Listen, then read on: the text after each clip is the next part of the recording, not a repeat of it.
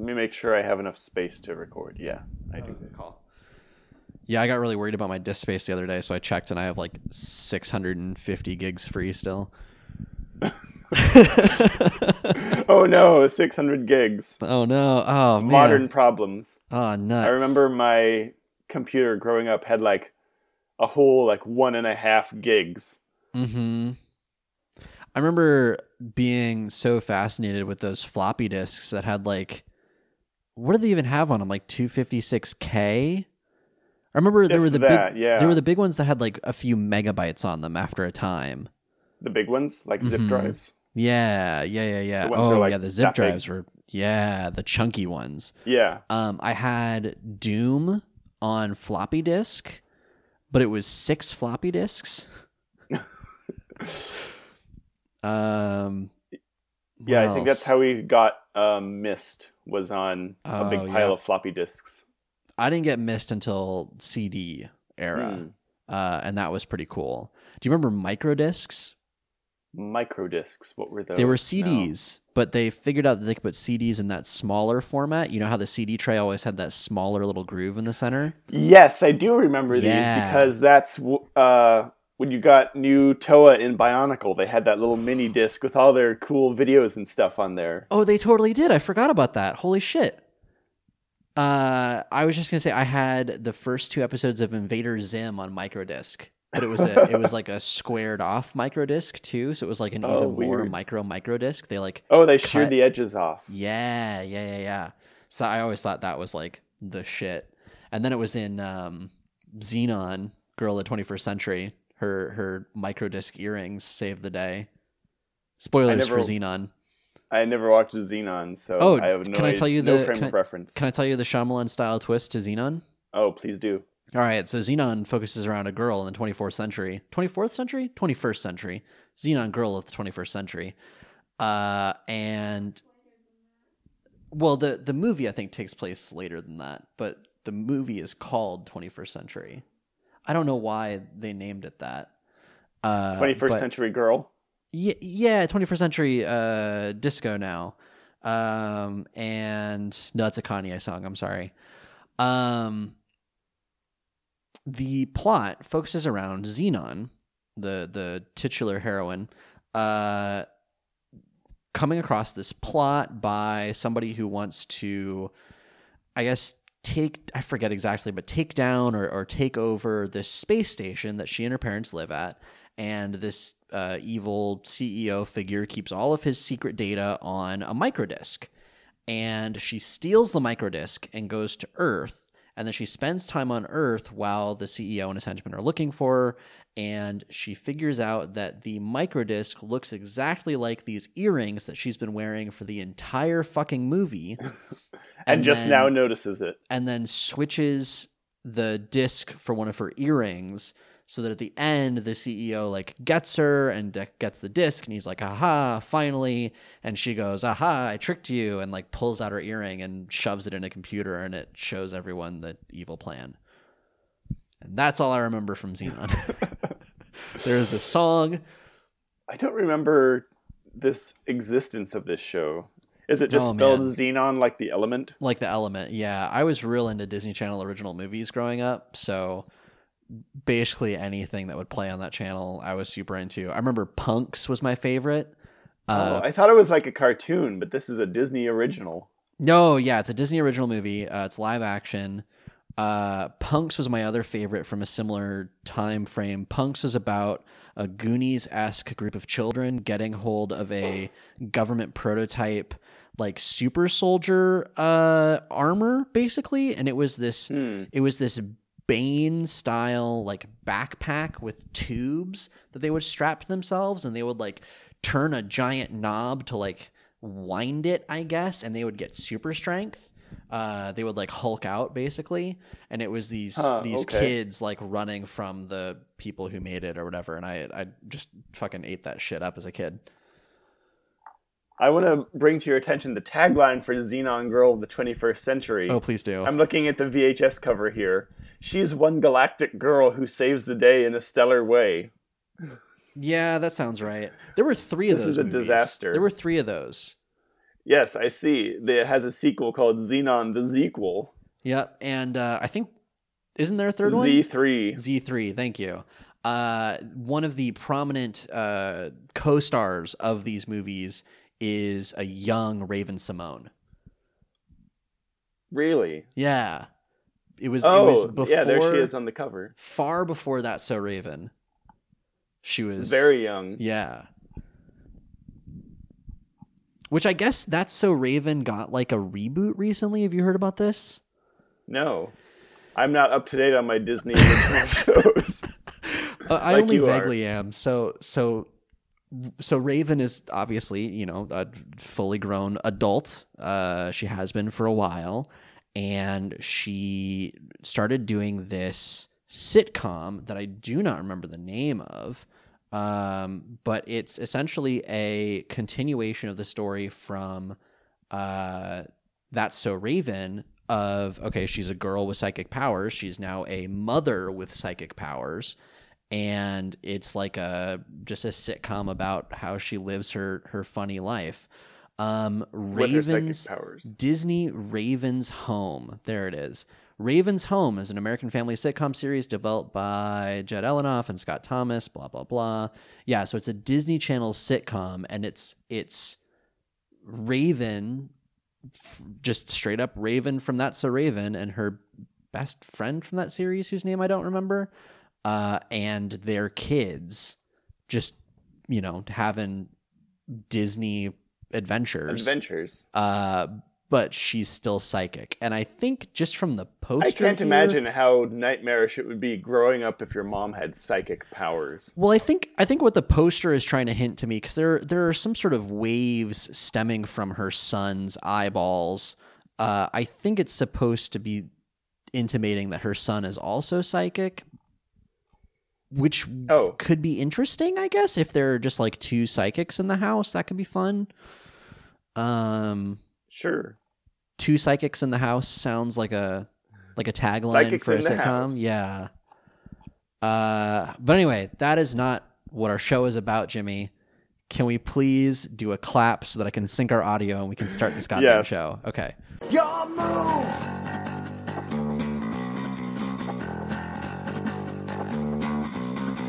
It's time to podcast. Hello, everyone. Welcome to You Activated My Podcast, the weekly Yu-Gi-Oh! Recap podcast. I'm Tyler. I'm Jimmy. And this week, we are talking about episode 36, Attacks Ineffective, the Invincible Toon Army, otherwise known as Yu-Gi vs. Pegasus, Duel of the Millennium, Part 2. Yeah, the exciting Part 2. Yeah, Attacks Ineffective? Attacks Ineffective? The title literally has an interrobang, and that makes me just inconsolably happy. It's so much better than just Part 2. Yeah. Attacks Ineffective? In my Yu-Gi-Oh? It's more likely than you think. Jimmy, before we get started with this episode, I have a couple of things that I want to cover before we get into our recommendations, if that's all right. Let's do it. First up, we have an email. This email comes into us from Thomas, or at O4Mouse on Twitter. Thomas has written to us before. Thomas says, based on some of the things you mentioned recently, I thought I'd give you some trivia. You ready for some trivia, Jimmy? Oh, I'd love some trivia. In season 1, Yugi and Yami, the big Yugi, wear different shoes. Oh, they do. They do. You remember I brought this up last week. That's the only part of them that changes. Well, so Thomas continues. Let's see. Yugi wears sneakers, and Yami wears those pointed boots. Makes me think they're two. She's cheer captain, and I'm in the bleachers. Makes me think they're two physically different people that magically switch places instead of sharing one body. I always assumed that it was the same body. It just like grows a little bit and then shrinks back down. I assume so too. But so Thomas includes a picture, which I'll share with you so we can put it on the Instagram. But it's a picture of both Big and Little Yugi, and A, the shoes are different. B, Yami's shoes 1,000% connect to his pants. He's wearing I'm trying to find the window where I put the email. He's wearing like half a onesie, basically. The jacket changes because Little Yugi has his like school jacket, and Little Yugi is also wearing his backpack, whereas Yami, the backpack is gone. And I think it's kind of hard to tell from this screenshot, but I think Little Yugi is wearing a white t-shirt or a white, their school button-up, and Yami is definitely wearing a black button-up with his like leather daddy straps. Interesting. So they're kind of the same clothes, but kind of not. Yeah. It's like... So where did Yami Yugi get his clothes? Does he just... Is that what ancient Egyptians wore? Oh. His clothes were also part of his soul this entire time? I mean, honestly, that wouldn't surprise me. Like, what if this whole idea of what we conceive of as being ancient Egyptian clothing is really just what's been handed down to us from like Victorian painters who thought that there was a certain way that they should look, and really they were wearing leather straps and blue flowy jackets and had spiky hair. Obviously. It's like the Pilgrims didn't really have those buckle hats. That's just what the Victorian painters thought looked nice. This is the same thing. This is no different. Thomas also shares one more thing, which I really enjoyed here. They say, and the odds on Time Wizard's dial change from 1 out of 2 to 1 out of 3 midway through the show for no reason. What the fuck? Right. And so there are 2 screenshots here, and I'm looking at them and like, yep, totally right. It looks like the 1 half, the 1 out of 2 would match the real world card, which is a coin flip in the real world card. It necessitates a coin flip. But yeah, there are 2 screenshots here. One is the version that we've seen where it's, the 4 skulls, but they're smaller. So it's a 50-50 chance. But then, and I can't tell from when in the show this is, I don't know when this switch takes place, but there are the 6 equal portions on the time wheel, 4 of which are skulls and 2 of which are the weird time travel thing. So do they do this for story purposes, or is it... I mean, I assume it's just for story purposes to heighten the tension or whatever. Ooh. I think that's giving the show more credit than it deserves, if we're being honest. Because the alternative is the animators just got lazy and forgot how many things there are on the little dial. It could be. I mean, it's not like the number changes. It's just the proportions change, if that makes sense. It's just the skulls go from being big to little, I think. Yeah, that's really interesting. I'm going to have to like keep an eye out for that if Time Wizard comes up again, or maybe go back and see the episodes where Time Wizard came up to see which episodes have the 1/3 chance or the 1/2 chance. Yeah, drop it in chat. I want to see what you're talking about here. Let me see if I can do that. Boop-a-da-boo. Sound effects of sending things. Sound effects of sending a message. I don't know if that worked at all. Oh, weird. It just pops up in the video window. Oh, that's cool. And it's just a big wall of text. Excuse me, what? I'm getting a Gmail temporary error saying that my Gmail account is unavailable. Probably because I'm logged into it over here. It doesn't really matter. I'll send these to you after we're done recording here. But it's really interesting seeing that, like, yeah, like you said, they just like decide to change it halfway through the episode because I mean, at this point, who really cares about accuracy? Yeah, I mean, honest. Time Wizard is basically a who cares what happens card anyway. So It's not too surprising. Right, exactly. So thank you, Thomas. If you would like to follow more of Thomas's work, it's O4Mouse on Twitter. It's OHFOURMOUSE. They're a super good artist doing the Lord's work with some actually like really fun furry stuff, which I never thought that I would like look at furry art and be like, oh, that's actually really fun. But there's a really good Lucario picture. Just I don't know if it's pinned or whatever to their profile, but it makes me smile because it's nice and fun. So go follow them. All right. The other thing I had to follow up on was I told you I would follow up on Yu-Gi-Oh! Speed Duel stuff. Remember the Speed Duel decks came out? This. Yeah, so went to the game store. They do have them in stock. They are £8.95, and I didn't end up buying them. What does that mean in hard American dollars? Oh, in real money? That's money. About $10. Instead of queen heads. Instead of the Queen's coin. Yeah, it's about $10. Queen's coinage. I didn't end up buying them because I realized something, and I want to run this by you just to see if I'm like making any sense or if I just got into my head too much about this. I didn't buy them because I realized this is no different from playing Duel Links on my phone for free. Because the decks that come with them are all characters that you unlock just in the course of play, and they come with cards that you can get through the course of play. I mean, maybe there are some, rares or whatever, but you also get rares and uncommon cards in the course of normal play. And for somebody like me, like we mentioned last week, like, oh, it'd be creepy if me, a grown man, came to the game store and was like, "Hello, child, will you play Yu-Gi-Oh with me? Tell me your thoughts on Yu-Gi-Oh." At that point, you're basically grandpa. Yeah. So I didn't get it because I'm like, if I'm gonna get back into this format of Yu-Gi-Oh, I'm just gonna play Duel Links. Is that crazy? Is that bad?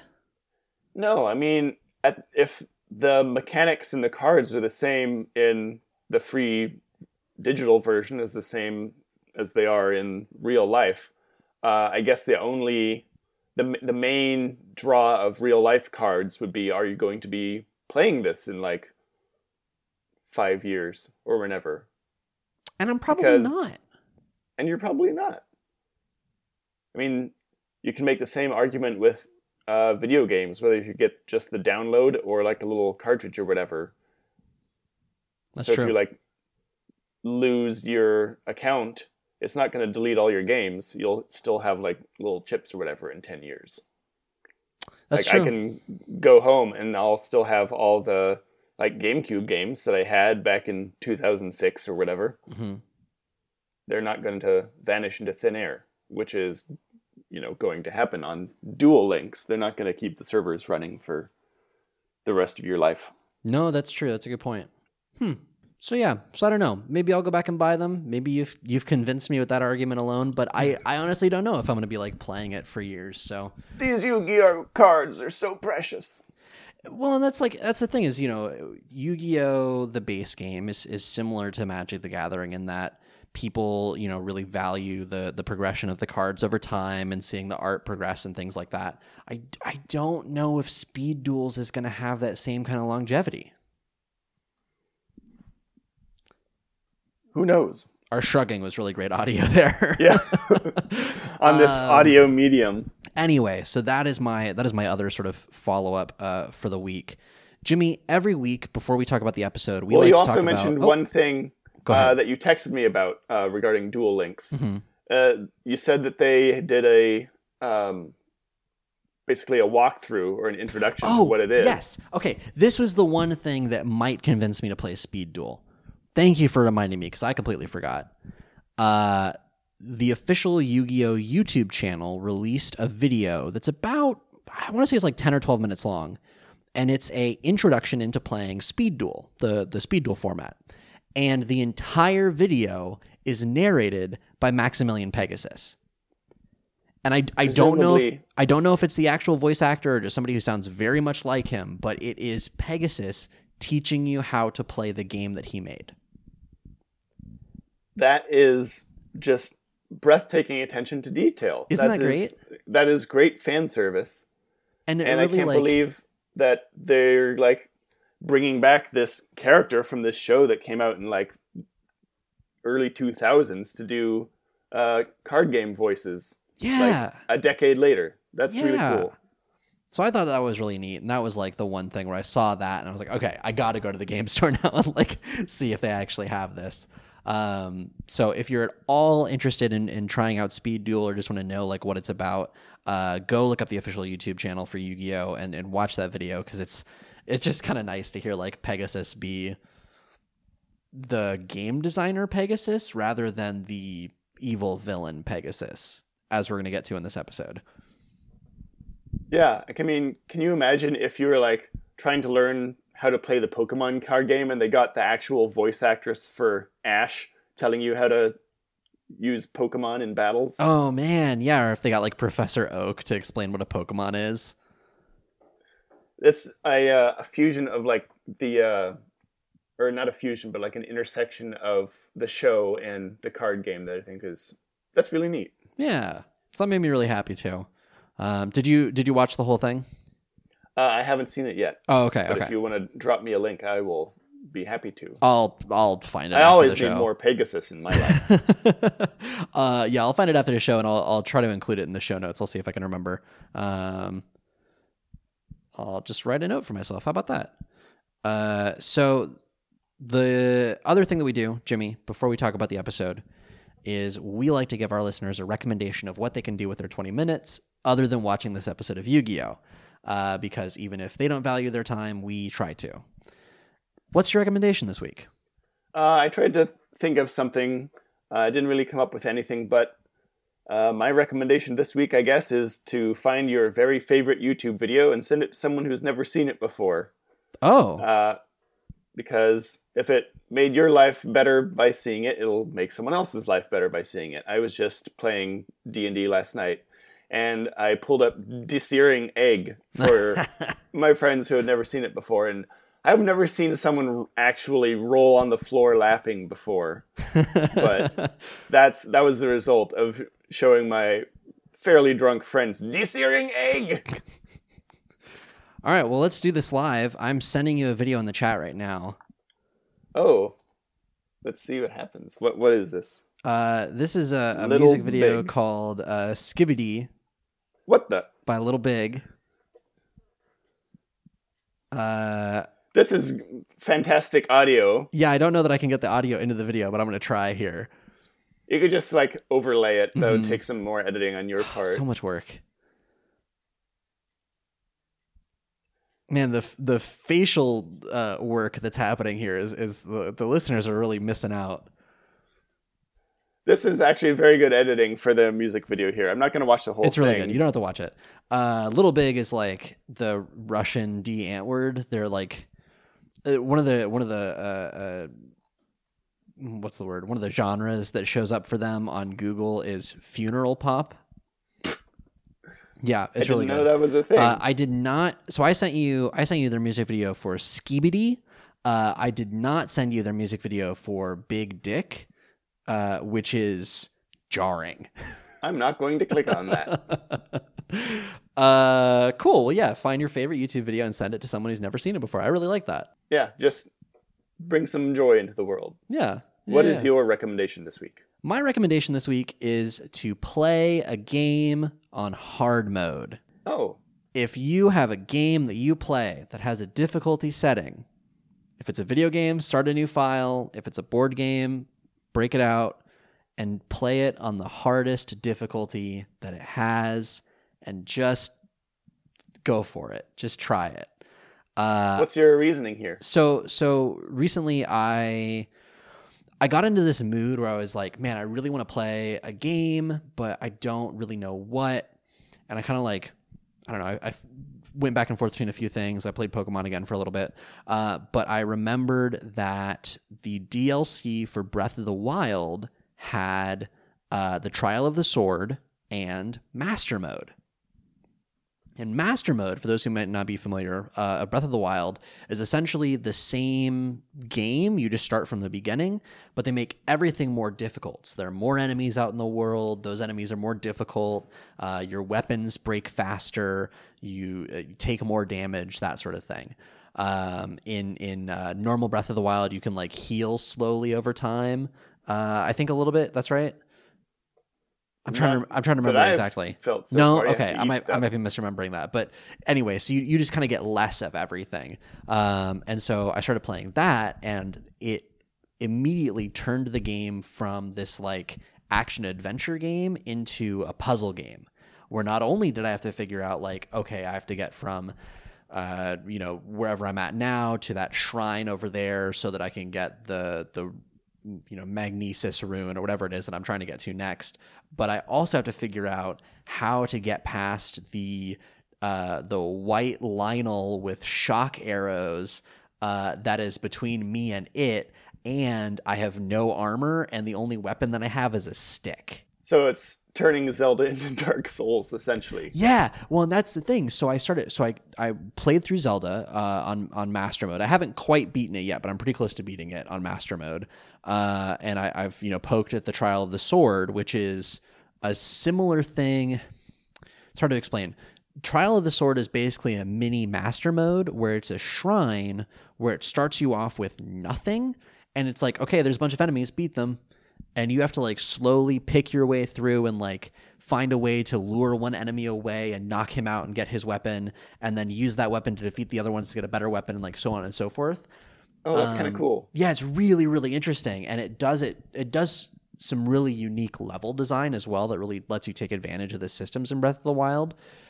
But so I've played those and I'm like, okay, I want to try this idea and something new. So I just downloaded Dark Souls because there's the Dark Souls remaster for the Switch, and that has been kicking my ass.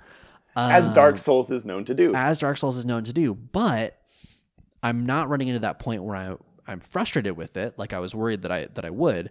I'm hitting that point where even though, yeah, there are things that are like keeping me from progressing, every time I play, I learn something a little bit different. Like I see, okay, that's what's around that corner. Okay, so when I get to that corner again, I know how to prepare. Or, oh, that's what the skeleton does when I hit it. Okay, so that's the thing that I have to do there.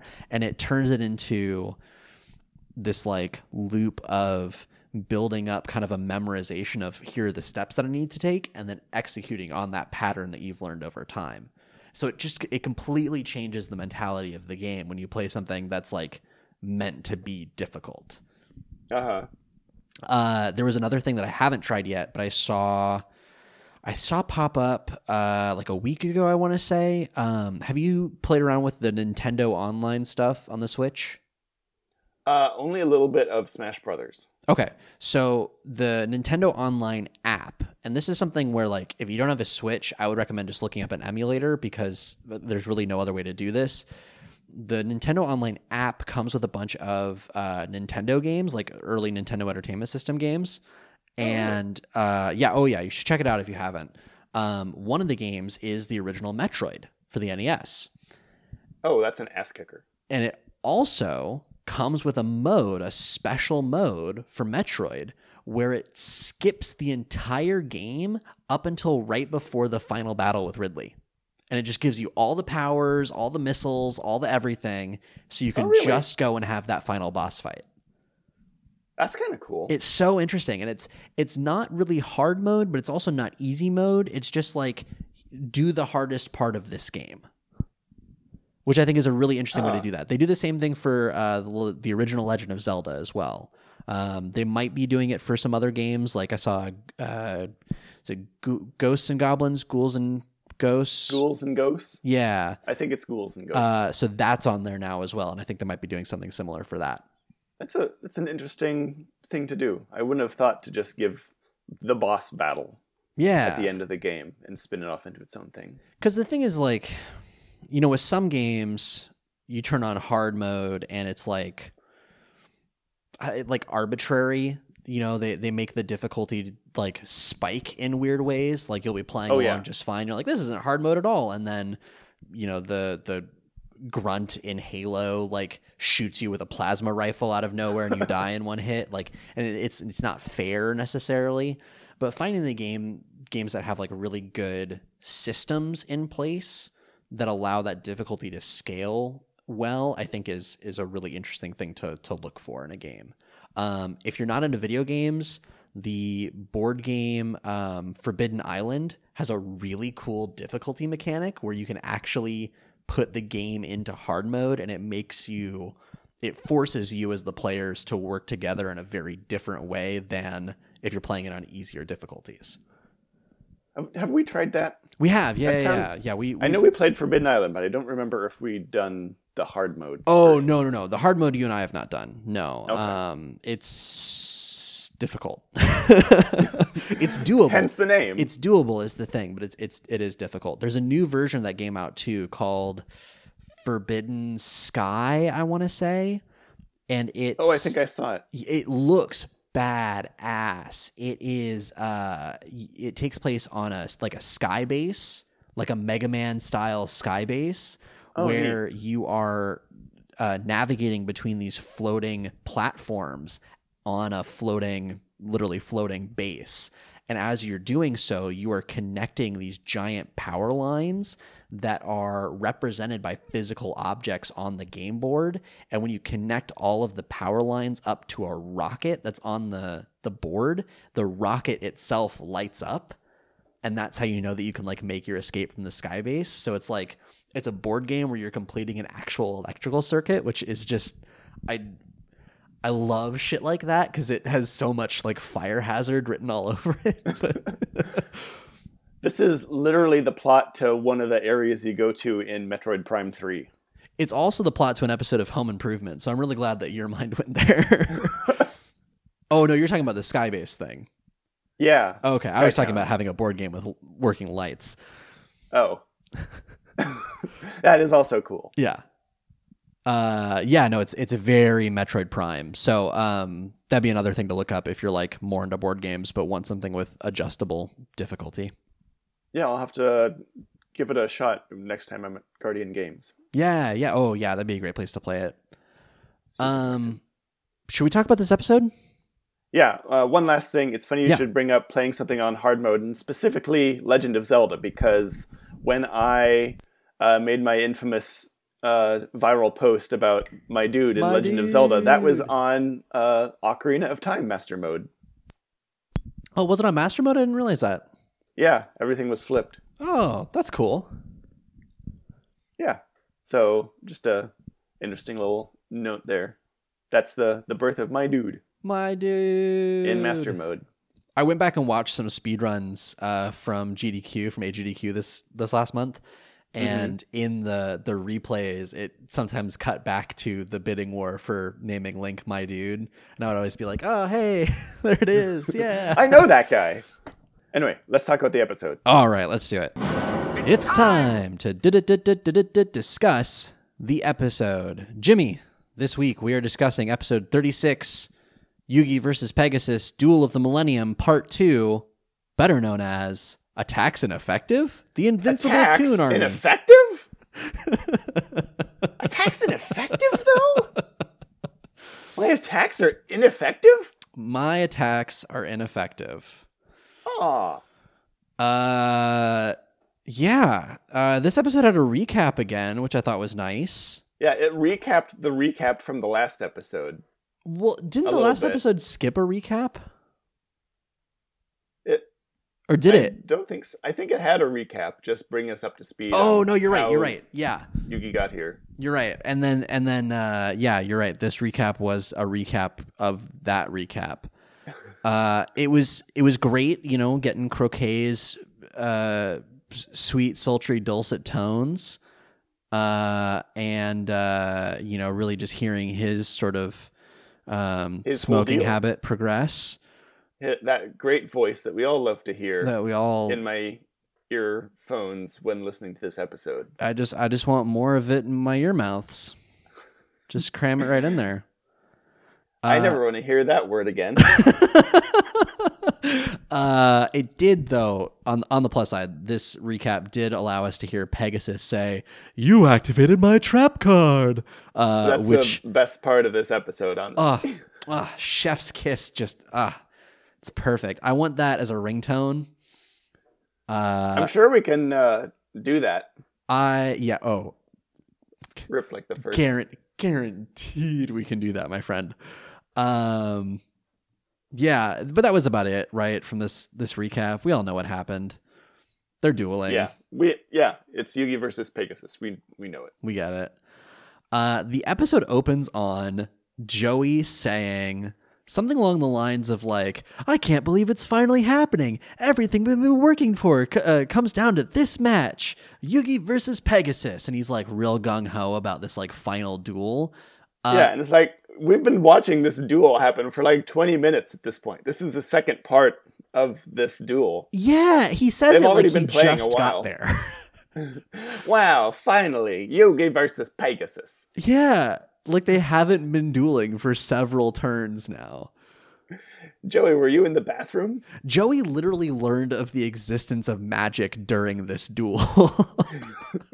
And then he goes, wow, this is happening. They learned a lot of stuff during this duel, and everyone's just like, huh, okay, that's fun. There's so much of that happening, like even in this episode too, where like revelations are had about the nature of the universe, and characters are just like, oh, okay. Yeah, Eh, this guy can read minds? Huh. we'll talk about that How later. about that? Magic's real? Okay, we'll bring that up later. It's sort of like, have you seen that Jesse Eisenberg movie, Now You See Me? Yes. You know the end of that movie? Yeah, the twist ending where magic is real. Oh, Jesus. Fucking spoiler alert. Come on. Yeah, sorry to spoil Now You See Me, the hit movie from like 4 years ago or whatever. Okay, it's not a good movie. It's not a great It's movie. not no. it's no. But it's on Netflix. So if you feel like killing a couple of hours with our old friends Woody Harrelson and Mark Ruffalo, magic is real, it turns out. And they're using actual magic in their like card tricks. It was like real magic behind the fake magic. Yeah, and the only way that the cops could catch them was one of the cops also uses magic. But you don't learn that until the end, and then just at the end they're like, "Oh, cool. Well, bye. All right. Thanks for watching our movie. Magic is real." Before we continue any Yeah, farther, please. I did have one thing to say about the recap. In the scene where Tristan springs Mokuba from jail, Oh yeah, so it cuts to that, right? yeah, it cuts back to that just in the flashback there. Mhm. But the alarm sound that plays on the guard's computer sounded extremely familiar to me, and I thought about it a little bit. It's the exact same sound that plays in Metroid Prime at the end of the No. intro when you escape from the ship that's exploding. No. It's the exact same sound effect. I looked it up Uh-huh. and I played it next to each other, and it's not even like pitched differently. It's the same like stock alarm sound effect. Oh man, you should see if there's a way to get a recording of just like split screen those videos next to each other with that audio playing, just for like our Instagram or something, just to have like that ridiculousness happening. That's If I so can interesting. find this Yu-Gi-Oh episode somewhere, I can probably find it. But it's the exact same alarm sound. Really? I knew that. I Do know you- that sound. Do you think, because, okay, for listeners who may or may not be new to the show, Jimmy and I went to school together. We were both film majors. We're not, I hope, the like pretentious kind of film majors who bring that up all the time, but it's just a fact of what we studied. Do you, Film majors. do you feel like that experience ruined us for stock sound effects because we've spent so much of our lives looking up stock sound effects for things that we just know all of them? A few stock sound effects, sure. I have noticed a lot of the Video Copilot, like generic like blood sprays and stuff. Anytime I see those or explosions in like a commercial, they use those in a commercial with friggin' what's his name from Star Trek? Bill Shatner? Captain Kirk. Yeah, okay. Yeah, William Shatner. Yeah. He was in this commercial where like a car fell down and exploded, and it was the same explosion that you can get for like, what is it, like $20 or something on Video Copilot's tutorial website. And I've used that same explosion in my like shitty school projects, and to see it on like this national commercial, it's just like, why? Lauren and I have been watching RuPaul's Drag Race lately, and one of RuPaul's songs, Glamazon, opens with she's saying "Welcome to the Jungle" while this like blah sound plays, and it's the same sound effect as the opening of every Video Copilot tutorial video. And I realized just now as I was thinking about it, all of the bad lip reading videos. Oh shit! Really? Yeah, I know exactly. You know the that sound. Effect. Yeah. Yeah. I think it comes stock on Mac computers. I think it does, because later on in the season, right after I mentioned that to Lauren, and she's like, "What? I don't know what you're talking about." I heard this song playing, and I realized, oh, this is a default string music clip from iMovie circa 2009, because this is the exact same track that I put in my first student film. It's jarring. It is. Another one I might have talked about this on the show before, but in The Revenant with Leonardo DiCaprio. Oh, good. Not The Revenant with I can't even think of a joke actor that would be funny to say. I'm sorry. Continue. In The Revenant. In The Revenant, there's a shot that's going through this like frontier village, and there's these pigs like milling around in the background, and there's like a pig grunting noise. And the pig grunting noise was the exact same noise that you get when you click on a pig in Warcraft 2. No! It completely ripped me out of the movie experience. And it's like, do you know how many people played that game? I mean, I'm sure the production, the editors had no idea what other things it's been in, but somebody knew, I'm sure. If you're working on a project of that scale, please just go record your own sound effects and don't use stock sound effects, because it's like hearing the Wilhelm scream. Yeah, the Wilhelm scream. I mean, the Wilhelm scream is a meme, and I can see why they do it. Mm-hmm. But it's that same sort of thing where it pulls you out of the experience. And you're like, oh yeah, this is just a thing people made. If anyone wants like an accurate sort of feeling of what it was like to be a film student in like 09 to 12-ish, just go and look up like Wilhelm scream supercut and then write a paper about it. Basically. Man, okay. We are severely off topic. We are so off topic and so behind. Yu-Gi-Oh. I really apologize. Okay, so Bakura, it cuts back to the duel, and Bakura is like his spidey senses tingling, and he sort of evilly cackles to himself and says, "Let's." What was my voice for Bakura last episode? Well, it was real dumb. Bakura's voice is like Croquet's voice with a slight British accent. Like you're trying to get all the way down here, but you also do a little bit of a British accent, eh? Okay, you need to do Bad Kura's voice from now on. Oh, it hurts so bad. You really need to do it. I think my voice for him from last time was something along these lines. Ew, I'm Bad Kura. And he sort of looks at Croquet and goes, "Oh, let's listen in on Croquet's calls." And his Millennium item glows, and then he's just magically able to listen to what he's talking about from across the room. And I guess that's Bakura's Millennium power, is just wiretapping. Yeah. What superpower would you pick? Flight, invisibility, mind reading? No, just the ability to hear phone calls from kind of far away. So he hears the phone call, and it's Croquet talking to the security guards that we heard last episode, and he's talking about how Mokuba can't escape, and they're trying to corner Tristan and all these things. It's pretty impressive that Croquet, I keep forgetting his name. Croquet sums up all of what they're trying to accomplish in like one sentence while talking to these guards, so Bakura can find out about it. Oh yeah, he's like, "No, you mustn't let Mokuba's body escape. That it's key to our plot to take over Kaiba Corp." Yeah, he does kinda, huh? I guess that's like because Pegasus does a lot of monologuing, but not about his evil plot. So they needed somebody to pick up the slack on the exposition. Exactly. Unfortunately, it had to be Croquet. So Bakura starts to go off and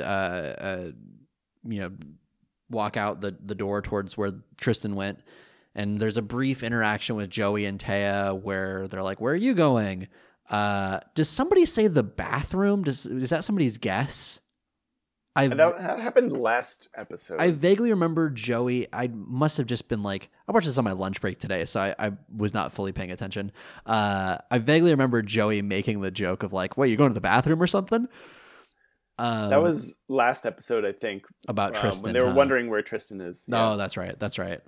And Bakura explains he's going to go off to find Tristan, and they just let him. Like, okay. Yeah. All right. Bye. Okay. And so then he wanders off, and then we cut to the actual duel, the thing this show's about. The thing the show's about. Finally, 50 minutes into my recording here. Mind reading. Yep. It's Pegasus doing his Pegasus thing. Yeah, he predicts that Yugi will play Spellbinding Circle face down and then summon Skull in defense mode. And then we cut to Yugi, and in his inner monologue, he's thinking, I'll play Spellbinding Circle face down and then play Summon Skull in defense mode. And he does so. So much of this episode is just like Pegasus predicting that Yugi will do something, and then Yugi being like, I gotta play this exactly right. And then he does just exactly what Pegasus said he would do. And then Pegasus is like, I knew that you were going to do exactly that. And then Yugi does the surprise Pikachu face. He does. It's He true. forgets every turn that Pegasus is literally reading his mind right now. And he's like, what? He knew. It's like 51st Dates, but it's 51st times that I realized that you were reading my mind. 51st duels. Pegasus has a great line at first, though, where he goes, "The eye never lies, nor does it fail in the sighting of your vulnerabilities of your pathetic moves." Just raking Yugi over the coals. He is loving it. Pegasus, on his turn, switches Ryuran into attack mode, which activates the trap card Spellbinding Circle, which stops Ryuran's attack and ensnares it. Pegasus does this sort of like, oh no, whatever shall I do? My best card is ensnared.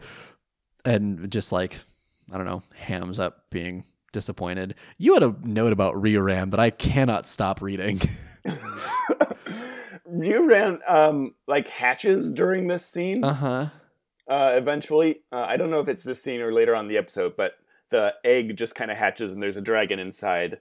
And so the dragon comes out, but it's still wearing like the eggshell as like a diaper. And then it's got like a little tiny eggshell on its head. And it looks like it's wearing just like a Togepi themed diaper because this eggshell looks exactly like the Pokemon Togepi. Isn't there a Pokemon called Tyrant? Am I thinking of the right thing? That is essentially this? No, Tyrant looks more like an actual dinosaur than this does. Never mind. Yeah, it looks like a Togepi. You're 100% right. It's got this weird eggshell diaper. Yeah. I mean, it's a very baby dragon. That's not baby dragon. It's its own version of a baby dragon. Bakura. Baby dragon. Nope. Switch back to Bakura. Bakura runs into the dungeon and uses his Millennium Ring to point the way to Mokuba. Yeah, it's just, at this point, the Millennium Ring is just a compass for random magical shit. Like, it doesn't have to be other Millennium items. It's just pointing to where Bakura is. Or Mokuba is. Why do we get those names mixed up so much? What is it about those two names? They both have K's in the middle, I guess. Maybe like a KU thing happening. Yeah. Yeah, it's basically magical TomTom. Yeah. It's like turn left at the next intersection of this labyrinth. Oh man, if the Millennium Ring had a voiceover, I think that would really improve the quality of this episode. So we follow Bakura running through the dungeon and we see like the Millennium Ring glow and point the way towards Bakura. Jesus, I just did it. Towards Mokuba. And then we cut immediately back to the duel in which Yugi I don't even know why they cut away to Bakura when he's just wandering around. Literally no idea. Somebody drew that scene happening, Steve in the art department really just wanted to try his hand at the Millennium Ring. He was like, look, I'm getting really good at it. I've been copying Hector's notes here. I'm just gonna do a quick 5 seconds for you. And they were like, well, all right, Steve, let's toss that in there, I guess. Good job. We're proud of you. It adds literally nothing to the episode. It cuts immediately back to the duel, right? Yep. Yeah. Yugi has summoned Skull attack the ensnared Ryuran, but Pegasus plays a card that Yugi has never seen or heard of before. It's Pegasus calls it a trap for traps, and it's called Trap Displacement. And what it does is it takes... Oh, Lauren said trap for traps. Are you making a trap joke? What do you want to tell it? Okay. She's immediately regretted her decision to try and make a trap joke. Just do with that what you will. I wasn't gonna mention anything. So it's a trap for traps, which I hear now. I hear it. And it's called Trap Displacement, which is not better now that we're on this mental line. And it moves the spellbinding circle from Ryuran to Summon Skull. So now Summon Skull's attack is negated. Summon Skull's attack power goes down, and Summon Skull cannot move. Jimmy, the fuck is this card? Did he play... was this a trap card? Was this a legitimate trap card that he played earlier and I forgot about? Or did he just straight up play an instant? Is he blue decking this? From what I could tell from the animation, he had it in his hand and then just played it. So I don't know. Did he just Dark Sage us? I think he did. I think he's using that blue mana. Did he just tap 2 islands to play is he gonna start milling now? Or is this just a control deck? Unless Yugi pays 3, he's gonna have to keep that spellbinding circle on his side of the field. Yugi shouldn't have used all the mana on Summon Skull. Yeah, that card makes no fucking sense to me. I don't know where that came from. I don't think it was something he had on the board. Neither does Yugi, because he's like, what? How? I've never seen this card. How can the person who designed this entire game have a card I've never seen before? We come back to this later. It's so good. So, Ryuran then attacks and destroys Summon Skull because Ryuran is now freed. Joey, we cut up to the peanut gallery. Joey says, that mind read and cheat. What the heck's the use in going on? Which is a line that I had to replay no less than 4 times before I understood the individual words that were happening. I think I wrote a note about this too, but Joey has accepted the existence of actual mind reading very easily. Yeah, it's somewhere in his heart of hearts, he always knew that this would just be a thing that he would have to encounter, right? Yeah, he's completely fine with it. I don't know if it's just because he's too dumb to understand the implications of this, or just like, mind reading, you bastard. It's like, how dare you use that in a card game? It's like, you know the movie The Last Starfighter, which I'm pretty sure stars Freddie Prinze Jr. Now that I'm thinking about it. It's been a long time since I've seen Last Starfighter. But there's that scene in The Last Starfighter where it's this kid playing the arcade game, and then an actual spaceship lands, and the alien like falls out of it and tells him that he is the chosen one and he's going to fly the Last Starfighter. And he's like, yeah, that tracks. Yeah, okay, sure. That's essentially what's happening to Joey and mind reading here. Joey... Oh, I thought he was going to say something else. Oh, no, he does say something else. Taya says that they can't give up, right? That they have to keep trusting that Yugi will find a way through this because he always does, because he's Yugi and he's the main character of the show, and nothing I say matters anymore. And Joey says, you're right, Taya. Which is the first time that anyone has said those words in this show, and it just brought a tear to my eye. She is right. She is right. Yugi's going to win this one because... Yugi is going to win because he believes in the heart of the cards and fighting for his grandpa, and he's Joey's like, oh yeah, I forgot. And the the name of the goddamn show isn't Pegasus-O. That'd be a much more interesting show, I think. Yeah, no doubt. And then we cut back to the dungeons, right? Do you want to pick it up from there? Yeah, back in the dungeons, Tristan is carrying the soulless corpse. Well, not really a corpse. His still life-filled body. He's carrying Mokuba, who's just brain dead now. It just now set in that it's not like that. There is life in this body, but no soul. And I am trying to work out like the mechanics of that. Like it's got its autonomic reflexes and everything still. Kind of creepy, huh? Pretty damn so creepy, he's carrying this like limp body of this child around, being chased and cornered by guards, who I want to point out, all the guard voices are just kind of like, I think it's still just Croquet's voice actor doing different gravelly voices. I think so. Because they all have very gravelly voices, just in slightly different pitches, and there's nothing to differentiate them. It reminded me very specifically of a moment in a video game. Lots of video game references this episode. I apologize. Do you remember first playing Arkham Asylum? Or no, a while back, yeah. Pardon me, not Arkham Asylum. Arkham City? Or is it Arkham Asylum? No, it is Arkham Asylum. Where it's the thugs in Arkham Asylum, right? First one, then the other, yes. Yeah. So when you're fighting the thugs and you hear them talking like just to each other, as you're like sneaking up on them, right? And it's that moment when you realize that they all have the same voice, and that voice is Jake the dog from Adventure Time. Wait, really? Yeah. Is that the thug's voice actor? I don't remember this. And Bender. Oh, it's John DiMaggio. Yeah. I didn't know that. I'll have to play that game again just to... For anyone who has not played any of the Arkham games, go back and play them, and I dare you not to think of Jake the dog from now on. Because once you hear it, you can't unhear it, and that's exactly what happened to these guards here, where it's like, oh yeah, fuck, yep, these are all just the same dude, huh?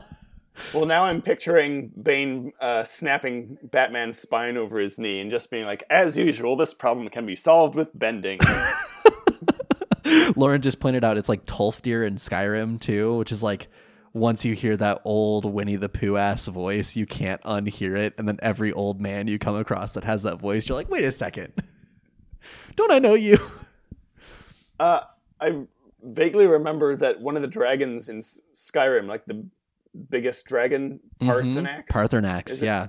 Paarthurnax, the head of the Order of the Greybeards, who first call you as Dovahkiin the Dragonborn. God, I'm a nerd. Is played by Charles Martinet. Is that where you're going with that? The voice of Mario.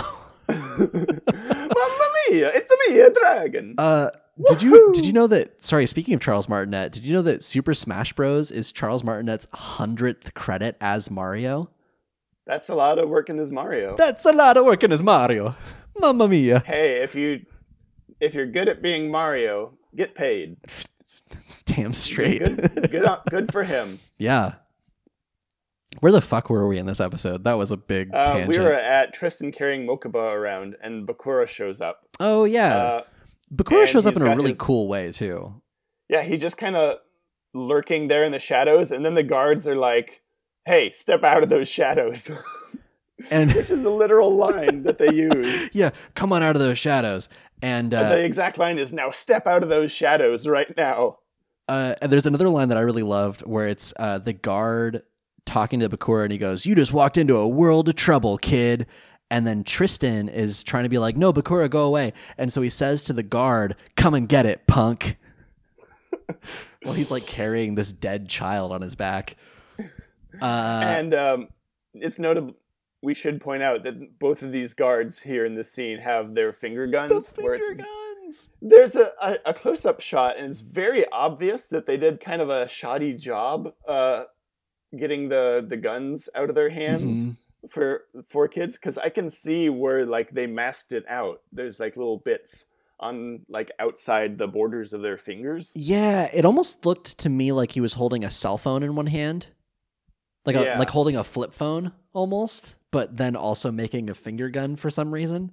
They're just making finger guns. It's like at the air. It's the dumbest shit. Like they could have just put in like they did with Barrel Dragon, right? Just make it a laser gun. Just make it a taser or something. They're Pegasus's guards. Of course they have laser guns, right? Like set to stun or what have you. Change the sound effect to that same stock sound effect you use for everything, and you're good. Yeah.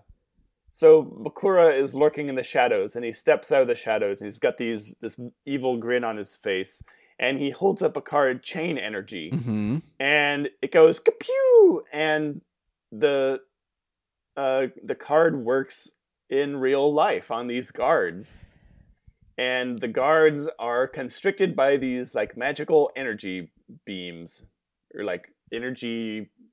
I don't even know what it is. It's ropes. chain energy, Jimmy, is what it is. It's on the name of the fucking card. Magic chains made of energy. Yeah, so at this point, we're just like throwing everything out the window. Duel Monsters is real. Magic is real. Playing cards have magical effects in real life. Like, it's just like my mom warned me about at youth group. Yeah. Oh, absolutely. Don't get me started. And Tristan's reaction to this is, hey, what was that all about? Huh? Okay, I guess we'll talk about this later. Joey and Tristan in this episode are just dumb as bricks. Just the fucking worst. And Bakura is just like, I will explain it to you later. Let's just get out of here. Yeah, so they run away into the tunnels together. And it cuts back to the duel. Yeah. It cuts back to a duel with a line from Yugi where he's like, I have to find a way to keep this Millennium Eye from reading my thoughts. So he says that internally, and immediately Pegasus out loud says, fat chance. Which... Yeah, this is like the first time I think Pegasus has actually responded verbally to something Yugi is thinking. And he does it for the rest of this episode. Yeah, he keeps doing it. And it must be really bizarre for the people in the peanut gallery who are watching it. It's like, what? It's like listening to one half of a phone call. Yeah. Pegasus is just standing there talking to himself. It's like, have you ever had that experience? I feel like this happens in Portland more than most places, but you're on like the bus or the Max or something, and somebody gets on and they're having a really intense phone conversation, and it's always something business related, but they're like, no, Tommy, I told you to get the pallets in by Wednesday, and it is Thursday now, and the pallets are not in, and we have to talk to Billy, who's going to paint the thing red, and then you like, they're quiet for a while, and then they go, no, that is not what I said, and just like that back and forth.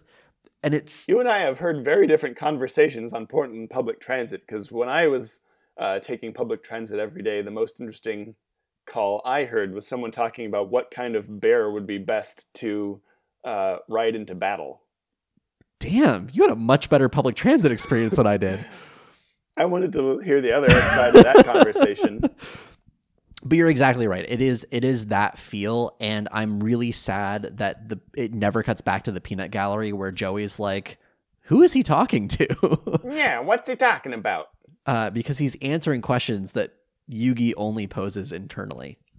Yeah. I have to wonder, he's responding to all this stuff that Yugi is saying to himself in his head. Mm-hmm. If I was Yugi, I would just start screaming nonsense in my head until Pegasus got annoyed. There are so many... Oh, no, go ahead.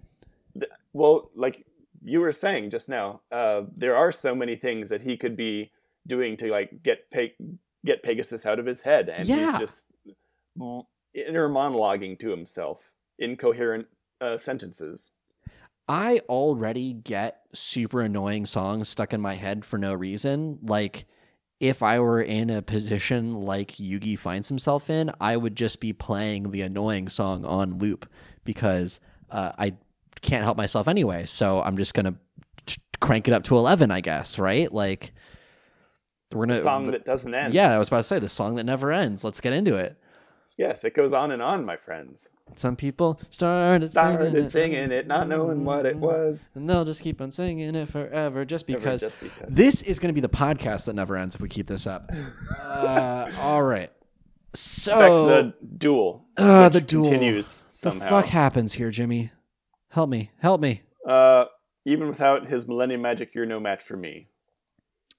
Oh, yeah. Okay, so Pegasus is showboating a little bit, and he says, even without my Millennium Magic, you're no match for me. And then I added in, I'm embellishing a little bit here, because I have cards that I invented and never allowed them to be released to the public, but I can still play them because I invented this dumb game, Yugi boy. Yeah, we've talked about this before, but Pegasus is playing cards that have never been released to the public, so Yugi has no defenses against them. Because they don't exist, because they weren't made, because they would have had to have been made by Pegasus, who's not going to make them. Exactly. And he brings out the card we've seen before, Toon World. Toon World. And then he just brags about how great it is for a while. Yeah, he starts off by saying, I'm going to play a card you might remember very well, Yugi. And I swear to God, for a moment, I thought he was going to start playing like all the parts of Exodia. Oh, shit. Wouldn't that be a good episode where it would be adding a timer to this whole duel, where he would just be slowly getting all the bits of Exodia one by one. And at the end, Yugi would know, unless he can think of something, he's just going to get obliterated. But no, it's Toon World. No, it is Toon World. I'm gonna up the ante a little bit. I see your Exodia. I'm gonna raise you a Toon Exodia. Oh my God, are we going to eventually see Toon Exodia? I hope so, right? But like that's what I would want this to be, is like he plays Toon World and then he plays a card face down. And then Yugi's like attacking, ineffectually or whatever. Then he plays another card face down. And another card face down. And another card face down. And then a fifth card face down. And then he reveals all of them. And the parts of Exodia all get sucked into the Toon World book. Toon World's a book, by the way. Did we mention that? Toon World I don't know if we mentioned it last time it came out. It's essentially a giant pop-up book that Pegasus's monsters get like sucked into and become cartoon versions of themselves. It's fine. I'm wondering what a cartoon Exodia would look like, and I'm picturing just like a big fat weightlifter guy from like early cartoons, but with like Exodia's head. Toon Exodia is just Johnny Bravo.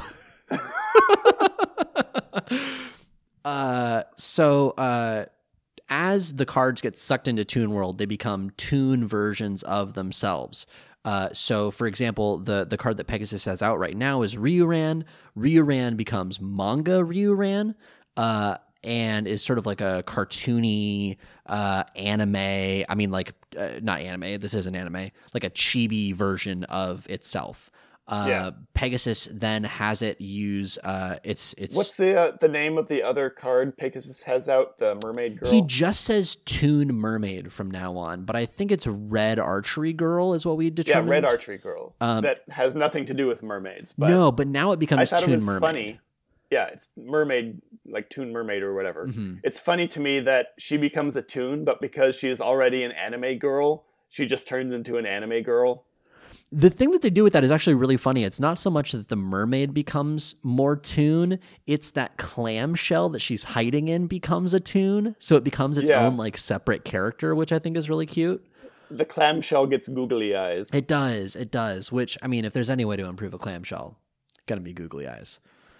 Ryuran uses Nasty Nostril Flame Attack, which I just had to write down because that is just a choice attack name. That's up there with Noxious Nostril Gust.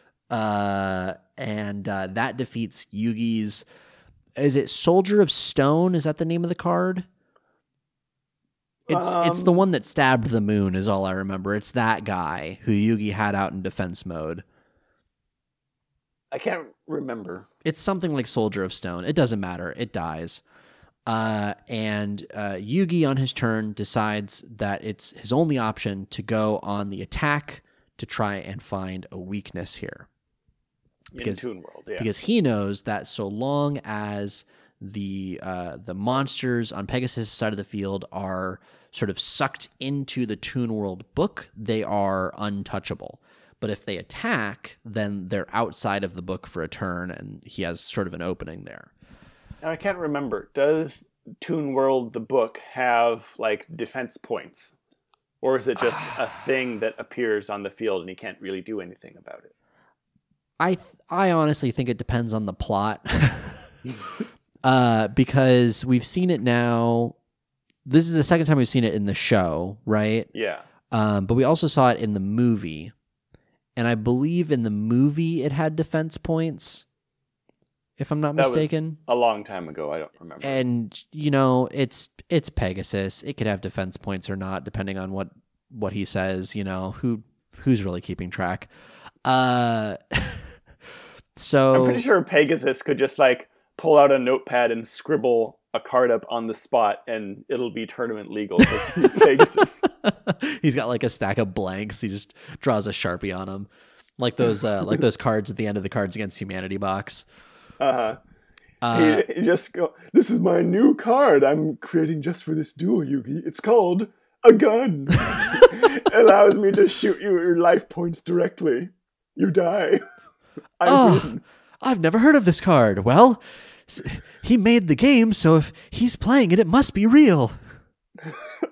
It's just a sticky note that says gun. Attack points, infinite. Yugi decides that he can't keep going on the defense because the Toon monsters are just going to keep cruising through his defense mode monsters. So he plays Celtic Guardian in attack mode and attacks the Toon Mermaid, which has equal attack points to it. And he figures that even though they have equal attack points, Celtic Guardian will die, but so will Toon Mermaid, right? Yeah, and at least Pegasus will have one fewer monster. Yeah. So Celtic Guardian does a leaping Link, the Hero of Time attack with its sword and swings down with a sword, and it looks like it's going to be successful, but because it's a fucking cartoon now, I guess, the clam grows arms and hands and catches the sword ninja style, like it's fucking like Zatoichi, the blind swordsman, right? Like catching it in its palms. Yeah, like right before it gets hit in the face. Yeah. And I can't tell if that's like just because it has cartoon logic now, where it can just do all kinds of crazy shit like that, or if it has like its attack or I don't think points were boosted. I don't think that's a thing that clams can do, Jimmy. No. I don't think that's a property of clams. I was trying to analyze this in like the context of the game, but I think it's a lost cause. Yeah, that was your downfall.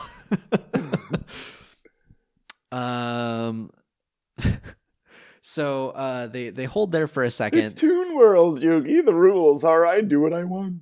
Basically, and that's essentially what Pegasus says next, because the clam has the sword in its grip, and Pegasus goes, "If there's one thing I love, besides winning, that is, it's a fish fry."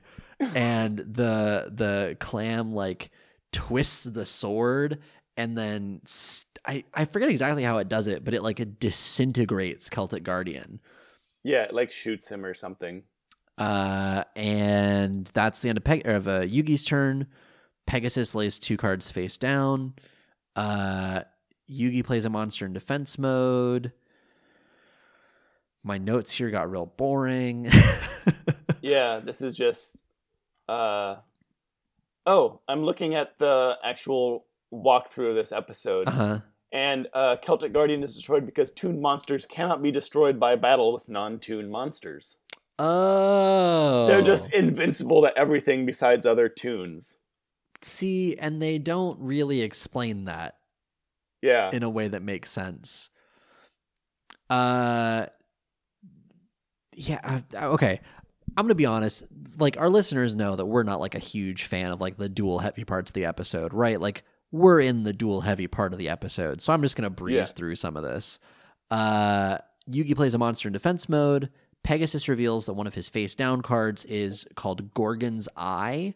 Which is basically just a beholder from D&D. Oh, 1,000%. Yeah. That's It's just an eyeball with other Yeah. eyeballs coming off of it. And what it does is it turns defense mode monsters into stone. And Pegasus reveals an added bonus that when those stone defense monsters are destroyed, half of their attack value is taken away from the owner's life points. So typically when you defeat a monster defense mode, you don't take any damage. In this case, you do. Pegasus has another great line here where he says, "Sorry, but there is a bright side to having a set of fossilized monsters, Yugi boy. They make fine paperweights." And then he cackles. He does a lot of cackling this episode. So many cackles. I feel like the voice actor for Pegasus just had a blast doing these episodes. I should really hope so. Like, I really hope he enjoyed this real job.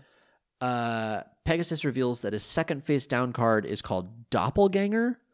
Oh yeah, this guy comes out. It's like a Cheshire Cat kind of character. Like it's vaguely feline, but the figure stretches, like its torso stretches, wraps twice around Pegasus, and like confers with Pegasus by like whispering into his ear. Yeah, it's Pegasus like is monologuing to Yugi, and he's like explaining what Doppelganger does, and it just imitates a card of my choosing. Oh, sorry, a card of its choosing, and then he like talks to the Doppelganger hologram that's like wrapped around him. Which is just like, A, that's not a thing that we've established that the holograms can do, right? Yeah. B, what?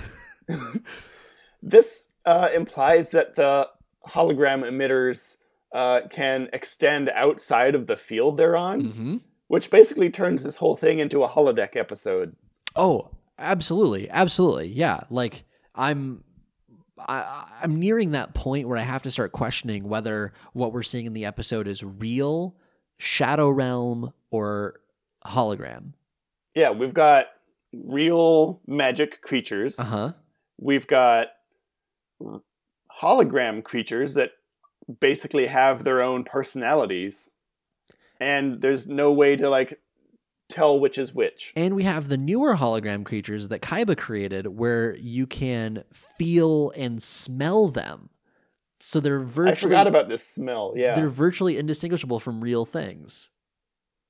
We're rushing headlong into territory where you can see a creature and you can't tell if it's magic or just a really good illusion because there's functionally no difference between them. Right. So if Yugi wins and gets his grandpa's soul back, is that grandpa or is that a hologram of grandpa? Or is that a Shadow Realm copy of grandpa? Yeah, is this just the hologram doctor from Voyager, which I just started watching? Oh, so good. Now wandering around the ship. Is this the real life? Or is this just fantasy? So Doppelganger comes out, and Doppelganger decides that it's going to copy Summoned Skull. Now, Pegasus prefaced Doppelganger with saying that it can copy any monster on the field, right? And it chooses Summoned Skull, and Yugi goes, wait a second, Summoned Skull is in my graveyard. And Pegasus goes, well, your graveyard is on the field. So is that how it works? Pegasus said that's how it works, so it is now. I guess so. I don't think that's technically how it works, no, but we're playing by fucking Pegasus rules now, I guess. So both Pegasus and Toon rules. So it's just a bunch of I can do what I want buttons. Yeah, absolutely. Absolutely. I don't know if you can hear Pepper drinking his water right now on my mic, but that was very loud. I can't hear. He makes the loudest slurping sound, and it just goes on, and it's unbelievable that such a small dog can make that much noise. Okay, so the Doppelganger becomes Summoned Skull. Summoned Skull gets sucked into Toon World and becomes Toon Skull. And it pops out of the book, and it's just doing wacky Toon stuff. Do you want to describe what this thing looks like? It looks like a cracked out Woody Woodpecker. Kind of. It looks like, you know the show Gargoyles? Yes. It looks like an even more cartoony gargoyle that's like mixed with Roger Rabbit style cartoon characters. Yeah, it's like if Gwar got their own animated TV show. Are you familiar with Gwar at all? No. Gwar is a metal band that only performs in full costume. And the full costume is like, how to describe it?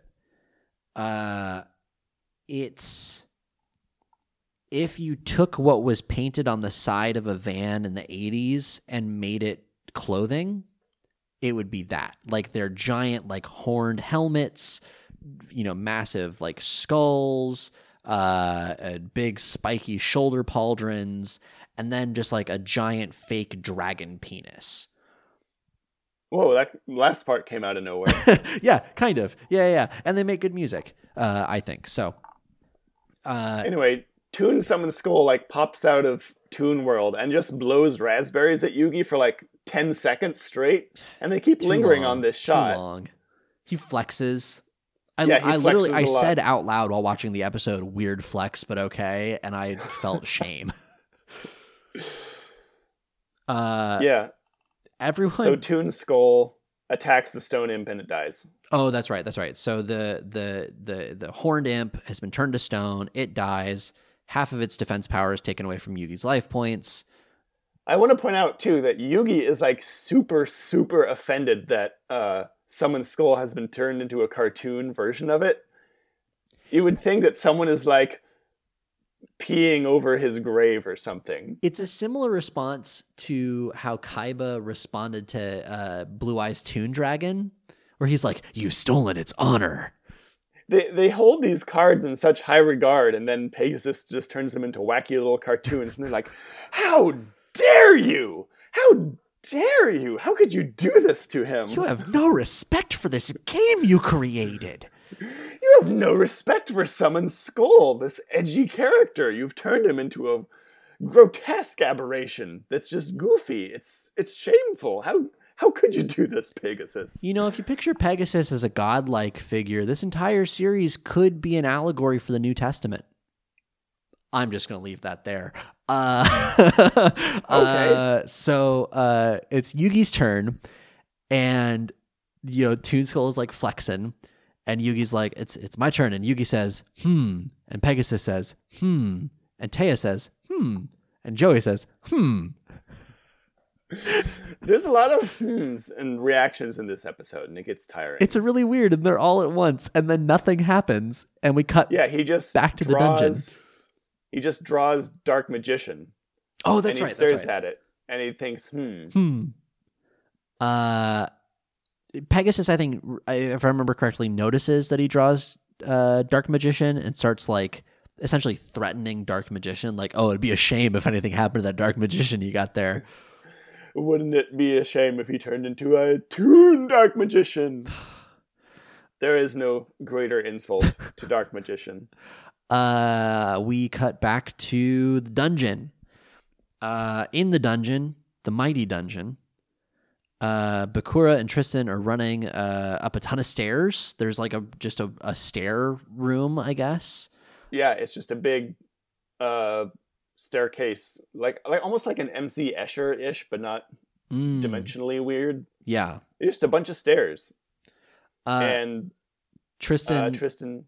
Go ahead. Oh, yeah, no, I was just going to say, Tristan starts asking Bakura about how he played a magic card, but like for real. And Bakura is just like, "Oh, it's not important, we can talk about it later. It's nothing, it's fine." It's not important right now. Except his actual voice is like, "It's not important right now." Yeah, that's actually very spot on. That's really good. And Tristan's just like, "Oh, okay." And so just keeps running. They hear the guards running after him, and they finally get this door open, and so Tristan runs outside, and it's one of those... This freaking door just leads to like empty space. They're at the edge of the castle, and there's like a crumbling like half a balcony with no railing. It just opens up into empty space, and there's a moment where Tristan, still carrying Mokuba, by the way, just kind of falls off the edge and is like, whoa, whoa, whoa. And the exact quote he says is, "Whoa, mama, please." Oh, so it's actually Tristan who's Johnny that. Bravo. That's great. That I think is a sign of Tristan and Joey hanging out too much. So he turns to evil Bad Kura, and he's like, well, I guess this is the end of the road here. Well, no, so Bad Kura literally grabs Tristan's shirt and hoists this 1.5 men up from sure doom, right? Yeah. With some strength in his frail body. Who knows where that came from? Nudge, nudge, wink, he is wink, like magic. ridiculously emaciated. Have you noticed? I mean, everyone in this show is skinny, but Bakura is like skeletal. Yeah, he is so thin. Not in the same way as Bones. No. Bones is like played up skeletal. I'm worried about Bakura. Please, Bakura, eat a sandwich. And so what does he do? He like turns to Tristan, or he turns to Bakura, and he's like, yeah, it's the end of the road. And he's like, well, we tried. Right. And then Bakura gets this evil grin on his face, and he said, well, there's one thing we haven't done, and that's enlist some help from the Shadow Realm. And he reaches into his pocket, and he pulls out an entire deck of Duel Monster cards. And as these guards are running up towards them. Yeah, and we don't get much out of that, but except for his like super menacing glare, I guess. Yeah, it's like, oh no, watch out, he's got a deck of cards. And then it cuts back to the duel, right? Mm-hmm. And but it's like the very end of the duel where nothing happens. And Yugi's like, having this internal monologue about how can I win? He's reading my mind. He knows all my cards and my strategies and everything. And I think it's Taya who like yells that for him to like hang in there or whatever, and then that jogs Yugi's memory. He's like, oh yeah, I'm fighting this duel to save some souls. All I have to do is believe in myself. Yeah. And remember that I'm going to save these souls and I will win because that's how it works. Yeah, and somewhere in there Pegasus like interrupts him. And Yugi's like kind of startled for a second, and Pegasus goes, "Oh, I'm sorry. Were you having a private conversation with yourself? I'm so gauche. I really must learn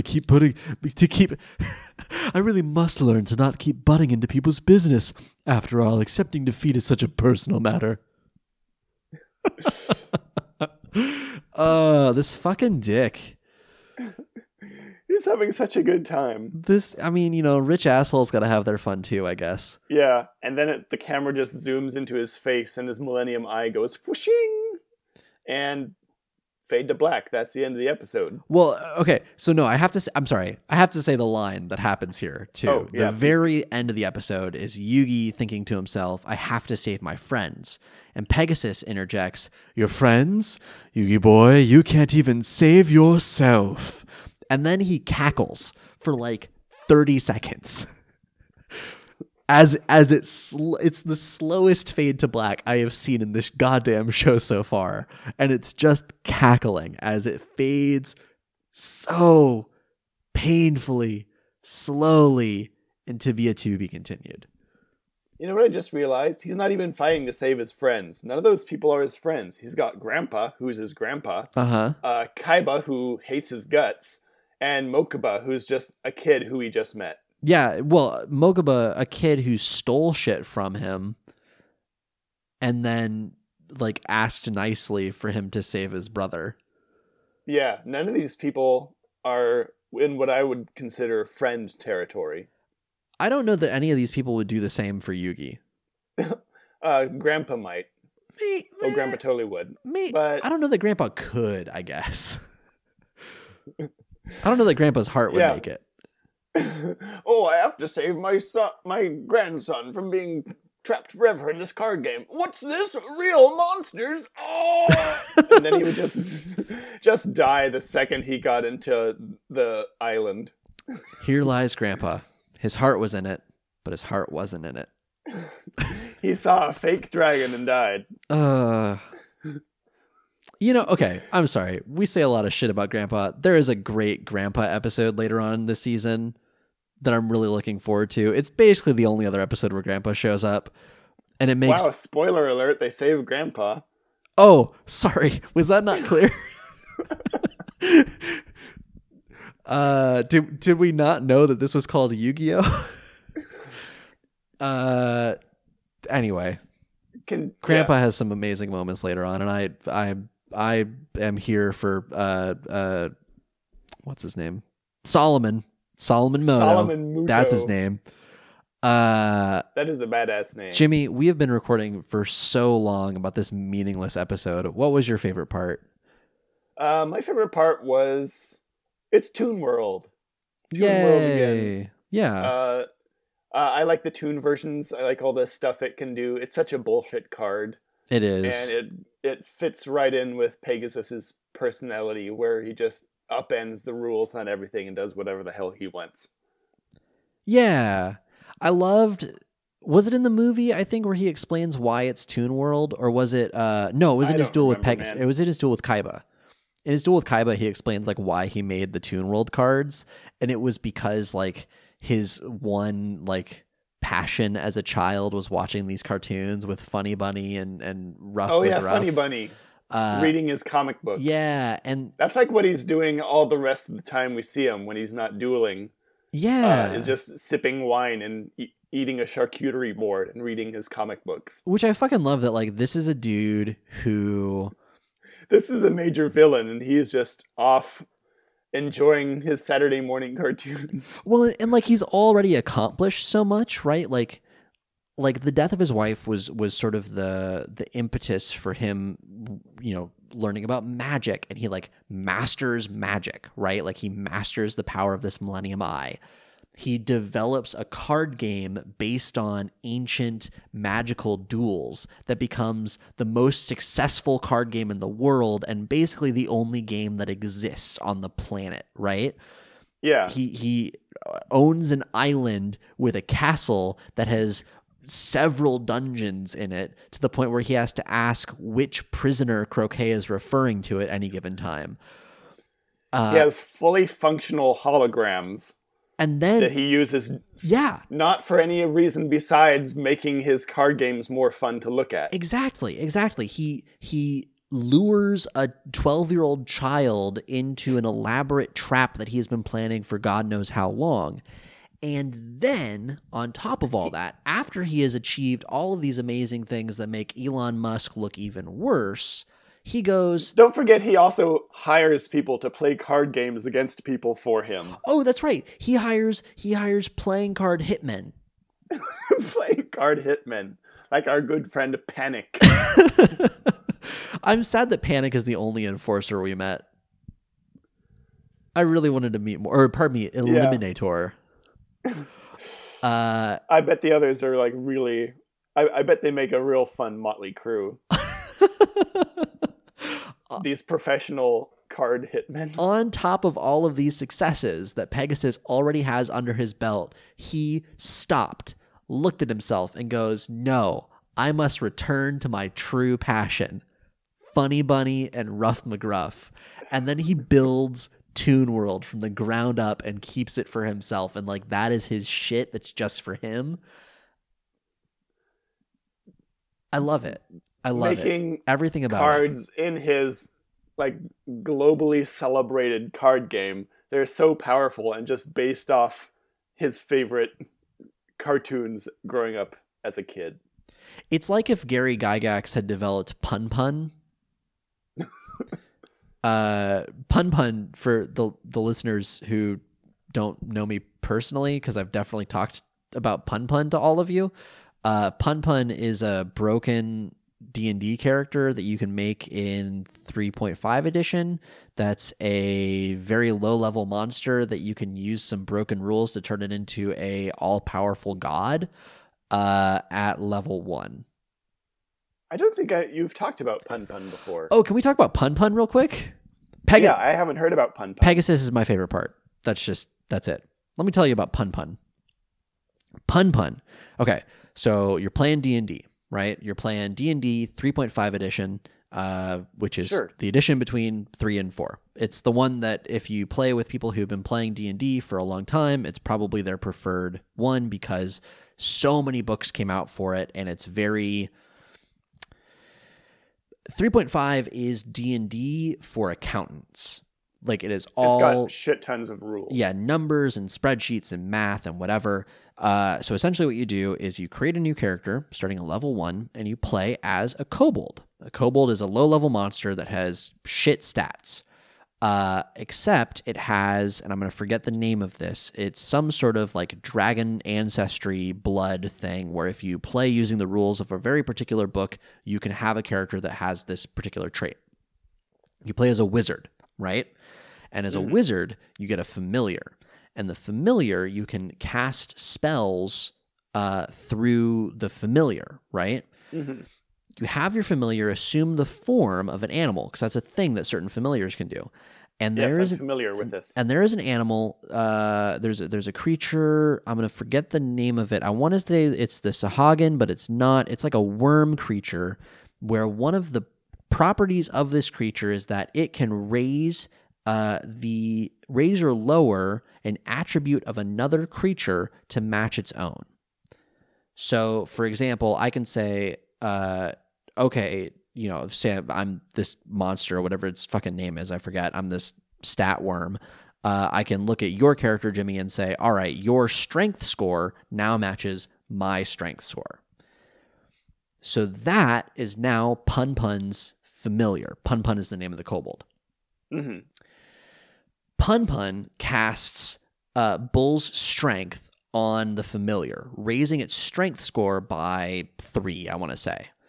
It then uses the feature of the familiar's creature form to raise Pun Pun's strength score to match that elevated strength. It then casts... Pun Pun then casts Bull's strength again through the familiar onto Pun Pun so that Pun Pun's strength is then boosted. It then... I'm going to forget exactly how it does this, but it uses another spell that you can either learn or buy using another obscure rule in a side book that effectively matches that stat for the familiar. And basically what you're doing is you're going back and forth and back and forth and back and forth, boosting the stats of the familiar and of Pun Pun until Pun Pun has like 30, just infinite stats and everything. Then what you do is you start, you take, I think you do have to take one level. You have to take a level of Cleric, because Cleric allows you to cast Guidance, I believe it is, which lets you commune with your deity. And now, with your nigh infinite wisdom score, you can commune with your deity in such a way that you can get it to grant you 1 point of divinity, which is a rule in a separate book, which is a hierarchy of divine creatures in the astral planes. With 1 point of divinity, you can summon an astral creature I forget, it's some fraction of 1 points of divinity. The best one to summon is you can summon a celestial squirrel. Celestial squirrels have very few, it's a fraction of a point of divinity, and really very few uses, but you can summon a lot of them using your 1 point of divinity because you use up your divinity as you're doing the summoning. So you get, let's say, 8 celestial squirrels, and you use the same trick that you used at the beginning with Pun Pun to boost the stats of these 8 celestial squirrels until they become ultra buff celestial squirrels. Combined, you use their wisdom scores, which are now nigh infinite, to raise each other's divinity, and then have them all raise your divinity score such that it rivals that of a god's. Challenge the god in combat with your infinite strength. Win, become a god. In the span of like 5 seconds as you step out the door on your first adventure. You just bounce spells through a worm to become God. Basically, yeah. I'm not doing it justice. If anyone actually cares, just Google Pun Pun. It's just PUN-PUN. I guarantee it'll be one of the first things to come up. That and the peasant railgun are two of my favorite D&D 3.5 like I hacks. remember the peasant. I've heard of the peasant railgun. The peasant railgun is essentially this idea where like there are certain rules in 3.5 where you can pay a peasant to follow you around for a day, and it's not that much. So you can hire like 100 peasants for a day, right? And what you do is you have them line up single file behind you, and the guy in the back holds a spear, right? Or like an arrow, right? Like nothing big. Yeah. And so they're following you around single file. And if you get into combat, the way that combat works is a full round of combat, meaning everyone has taken their turn, takes place in 6 seconds in real time. Mm-hmm. And what happens is you spend that 6 seconds where each of the peasants takes an individual turn, right? So the guy in the back spends his turn handing the arrow to the guy in front of him, and that peasant hands the arrow to the peasant in front of them, and so on and so on and so forth, until you've gone through 100 peasants that hand the arrow up to the front of the line. In 6 seconds. In 6 seconds. And you do the math and figure out the momentum built up by this arrow by the time it reaches. And in fact, somebody did the math somewhere, and it's like, oh yeah, so to accurately like calculate this, this one arrow is going to do like 300 D6 worth of damage, right? So you're just rolling an astronomical like number of dice. Twice the speed of sound at this point. Yeah. It's reached Mach 2, right? Yeah, there's a similar build called the Hulking Hurler, which the whole thing is just like I can pick up a boulder, throw it 3 miles, and deal like 400 damage every turn. So it's basically exploiting even just the tiniest rules to gain some horribly overpowered thing that no one ever intended for the rules to have. Yes. To allow. Yes. And that is definitely Pegasus's MO, except he designed the rules to allow him to do these things. Absolutely. Yeah. It's as though somebody made 3.5 that broken on purpose for some weird, dark, nefarious purpose. Jimmy, what was your worst part of this episode? Worst part of this episode for me, that's a good question. So much of it was spent around Pegasus and his bullshit that there's not a lot of bad things. Mm-hmm. I guess agree with that. The worst was Bakura just out of nowhere playing a card, and it just happens. And we haven't, like, even in past episodes where we've seen actual magic being used, we haven't seen anything like this. It just comes completely out of nowhere that he can use cards in real life against people. Yep. Which is cool, and it adds a new element to the show. Absolutely. But it's just completely out of nowhere. Yep. Like, build up to it or something at least. Honorable mention worst is the shitty job 4Kids did in masking out the guns in the guards' hands. Yes. Because I could do a better job of masking it out in After Effects. Yeah, with no time and no budget, you could do a better job, I'm sure. Yeah. What was your worst? My worst is similar to your worst. My worst is not so much that we had magic like in this episode, like Bakura playing the magic card and it becoming real magic. My worst is the reaction to all magic in this episode. Like, oh yeah, Tristan's like, oh hey, what was that back there? And then Bakura's like, no, it's not important. He goes, okay. No one in this show is surprised very much by like anything fantastical that has gone against everything that they've seen so far in their entire lives. Unless it's in the card game.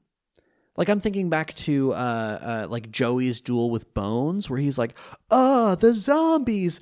Oh, what is this? And he's like freaking out over zombies in a card game.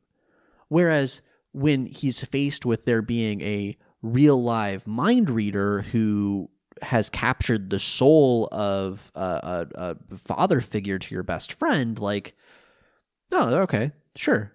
That's everyone normal. reacts to just dumb card game bullshit. Yeah. And in real life, they're just like, oh, we don't care. Right.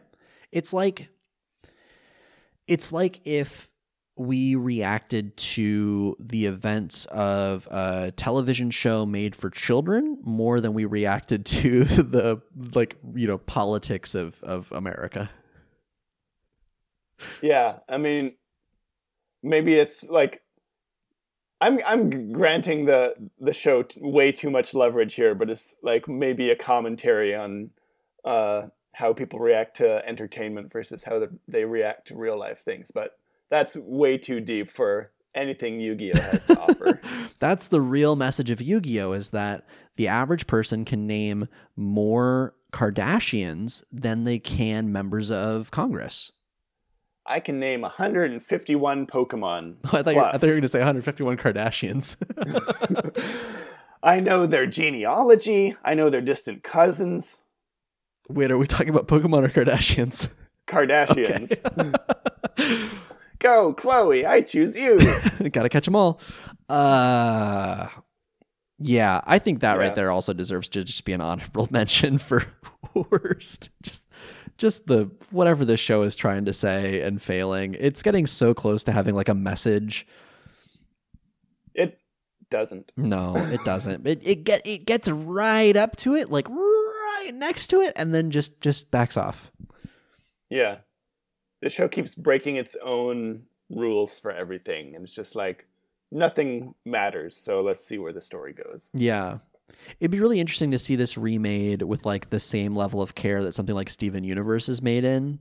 Like I'm not caught up on Steven Universe. I know that like shit goes down and it gets like, oh man, like the finale is supposed to be amazing, but like imagine Yu-Gi-Oh with that much like care and attention. The foreshadowing and just the callbacks, just like real minor details. It's just not something you see in Yu-Gi-Oh. Nope. It is a show made to sell some cards, and that's what it's gonna do, damn it.